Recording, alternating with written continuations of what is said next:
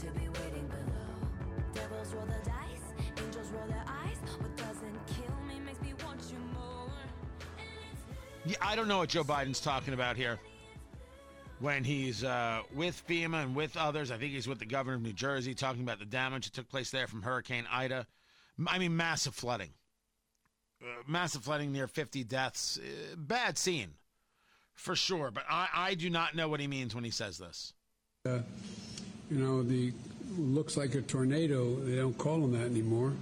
That hit the crops and wetlands in the middle of the country and Iowa and Nevada. And I mean, it's just across the board. And I think he's talking about the derechos that hit Iowa and Nebraska last year that no one talked about.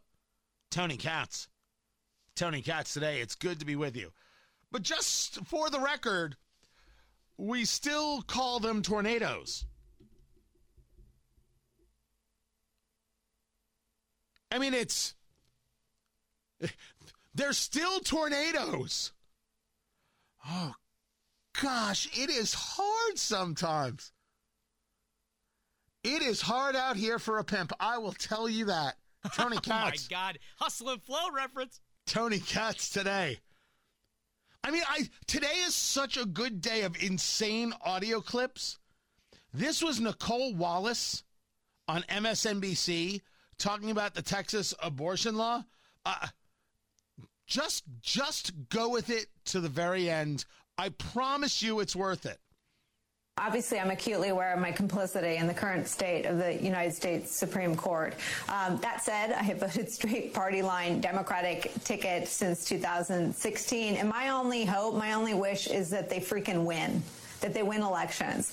And what I don't understand is the Republicans have revealed themselves over and over and over and over and over again. And if you want to know how radical today's GOP is, it's so radical that the man picked by my old boss, Chief Justice John Roberts, sided with the liberals on the court in the Texas abortion ban. And what Joyce just described, I don't know the legal term, but it sounds a whole lot like collusion between Republican-dominated right-wing centric legislatures and the far-right members of the United States Supreme Court, whether it's a crime and whether it's real. Maybe Mueller will look into it. But tell me where we go from here.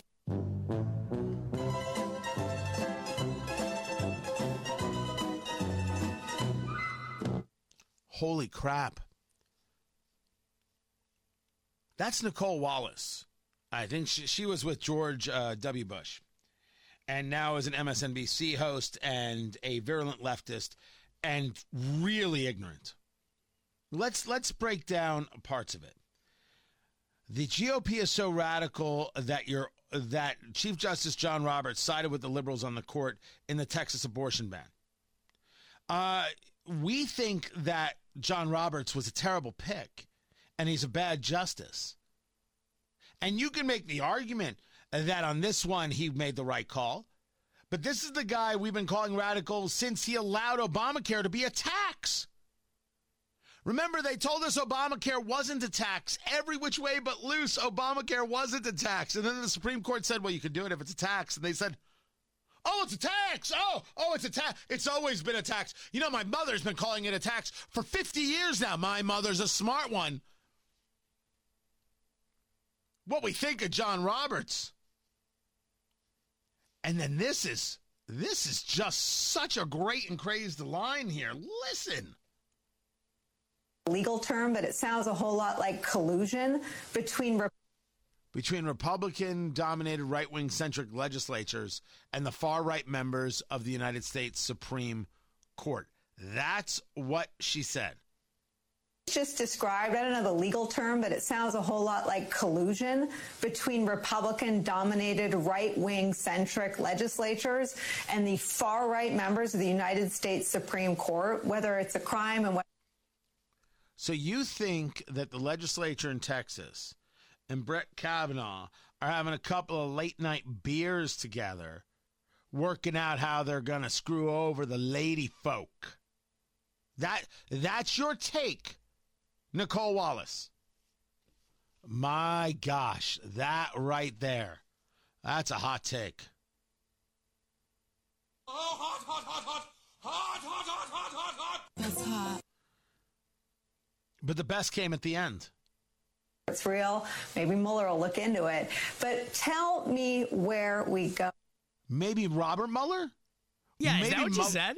Maybe Mueller will look into it? He's not on the case. Robert Mueller doesn't know where he is right now. Didn't we prove that?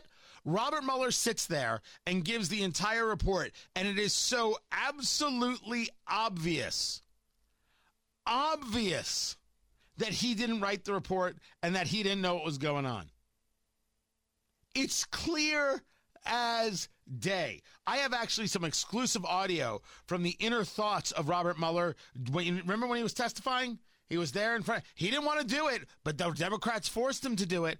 And so I have actually, we have a device here at Tony Katz today. We could read the inner thoughts of people. This was the inner thought of Robert Mueller as he was testifying in front of that committee. Not even supposed to be here today. That was Robert Mueller right there. That's how little he wanted to be a part of it. Maybe Mueller can investigate. How dopey is Nicole Wallace? And the answer is pretty damn dopey. Pretty dopey indeed. But I wanted to get to producer Ari here. He was at a you were at a shindig. Can I say shindig? It was my brother's wedding. You can tell that. I am not here to divulge anything. That's I know of your life. It was my brother's wedding. Well, mazel tov to him, and I hope it was fantastic. Do we have an over-under on how long it's going to last? Oh, if they don't make it till death, then my wife and I are doomed. Really? Oh, they definitely love each other more than we do. We're in a loveless marriage right now. How's that working out for you? It's just great for tax purposes. Wow. I hope she's not listening because she's going to murder me when I get home. I hope she is listening, and there's video. Oh, Jesus. So producer Ari is at this wedding, and some people are like, so how are things going in Indianapolis, of course, where we are, and he talks about what he does. He works on the show, and you understand producer Ari and I don't agree politically. Cuckoo! Right? Because I'm me, and producer Ari is... An idiot, yeah. Oh, come on. I would never say that. I know, I'm saying it for you. I would, yeah, but I was just going to say wrong. Yeah, well, wait, same thing. And so so you know, I guess some people have you know, some things to say about me, right? Some of them knew who I was, right? So that's always interesting, you know. The word is spread, and all of a sudden, Ari has people talking to him about bodily autonomy. Now, as you heard it discussed, producer Ari, what is, because the Texas abortion law has been a big subject everywhere, and I argue there are some things about that law that are very peculiar. The idea that it is citizen enforced and not government enforced, which is how it got past the SCOTUS, by the way, and that you could decide somebody took somebody to an abortion clinic across state lines and you could sue them. That's a whole interesting thing. I don't know if that's going to fly. There's a great bit of ugly within that. But again, it requires more study, more look. You'll see lawsuits, and we'll see where they go, etc. So give me, in a nutshell, producer Ari, what they told you about human body autonomy theory. So what they said was that you could do whatever you want to your own body, even if it affects somebody else's body. And my first thought was, well, give me an example besides for abortion. And so the example they gave was if there's a 5-year-old with bone marrow cancer and you are the one and only donor, you can choose whether or not to do it. You can say, you know, I'm not donating my bone marrow, and the kid dies, and you will not face any punishment because that's your own body and that's your own choice. My first thought was, I mean, it's a very clever argument. Objectively, it's clever, but it's not airtight. So let's break this down, because I thought this was interesting, and I had not known of the theory, and I want to get into some more of it.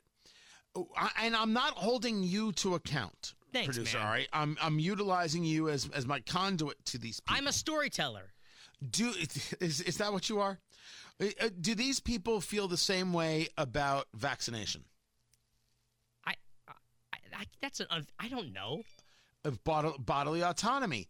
I don't want to put it into my body. People say that all the time. Well, hypothetically, then, yes, it would be an overlapping theory if it applied to one, applies to But all. I would bet you all the dollars in my pocket against all the dollars in your pocket that I can go to all the people who are opposed to this Texas abortion law, and to a person, none of them would think it's okay that you don't get vaccinated, because their argument would be, well, if you don't get vaccinated, I'm the one who gets hurt.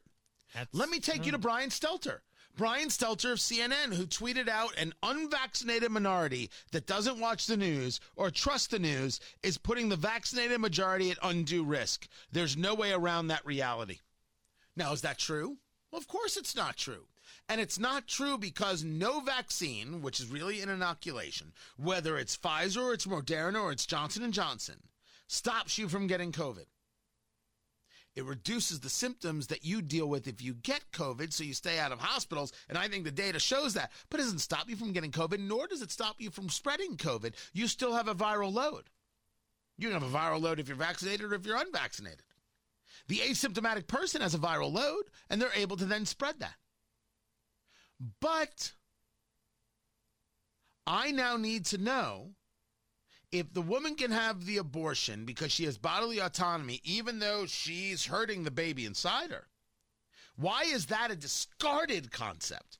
But I have to somehow take a vaccine, or you, or everybody listening has to take a vaccine, because if they don't, they're hurting the person next to them, when there is no way there's a difference in how they're getting hurt. Me vaccinated or not vaccinated does not change anything to the spread of virus. It's not vaccine, it's inoculation. Only thing inoculation does is help me deal with it if I should get infected. So if someone believes that you can have an abortion because nobody's getting hurt and it's your body, but they also believe that you have to get inoculated because you could hurt somebody else, my gosh, do they have to sit down and start drinking bourbon and figure out how they unpretzel that pretzel?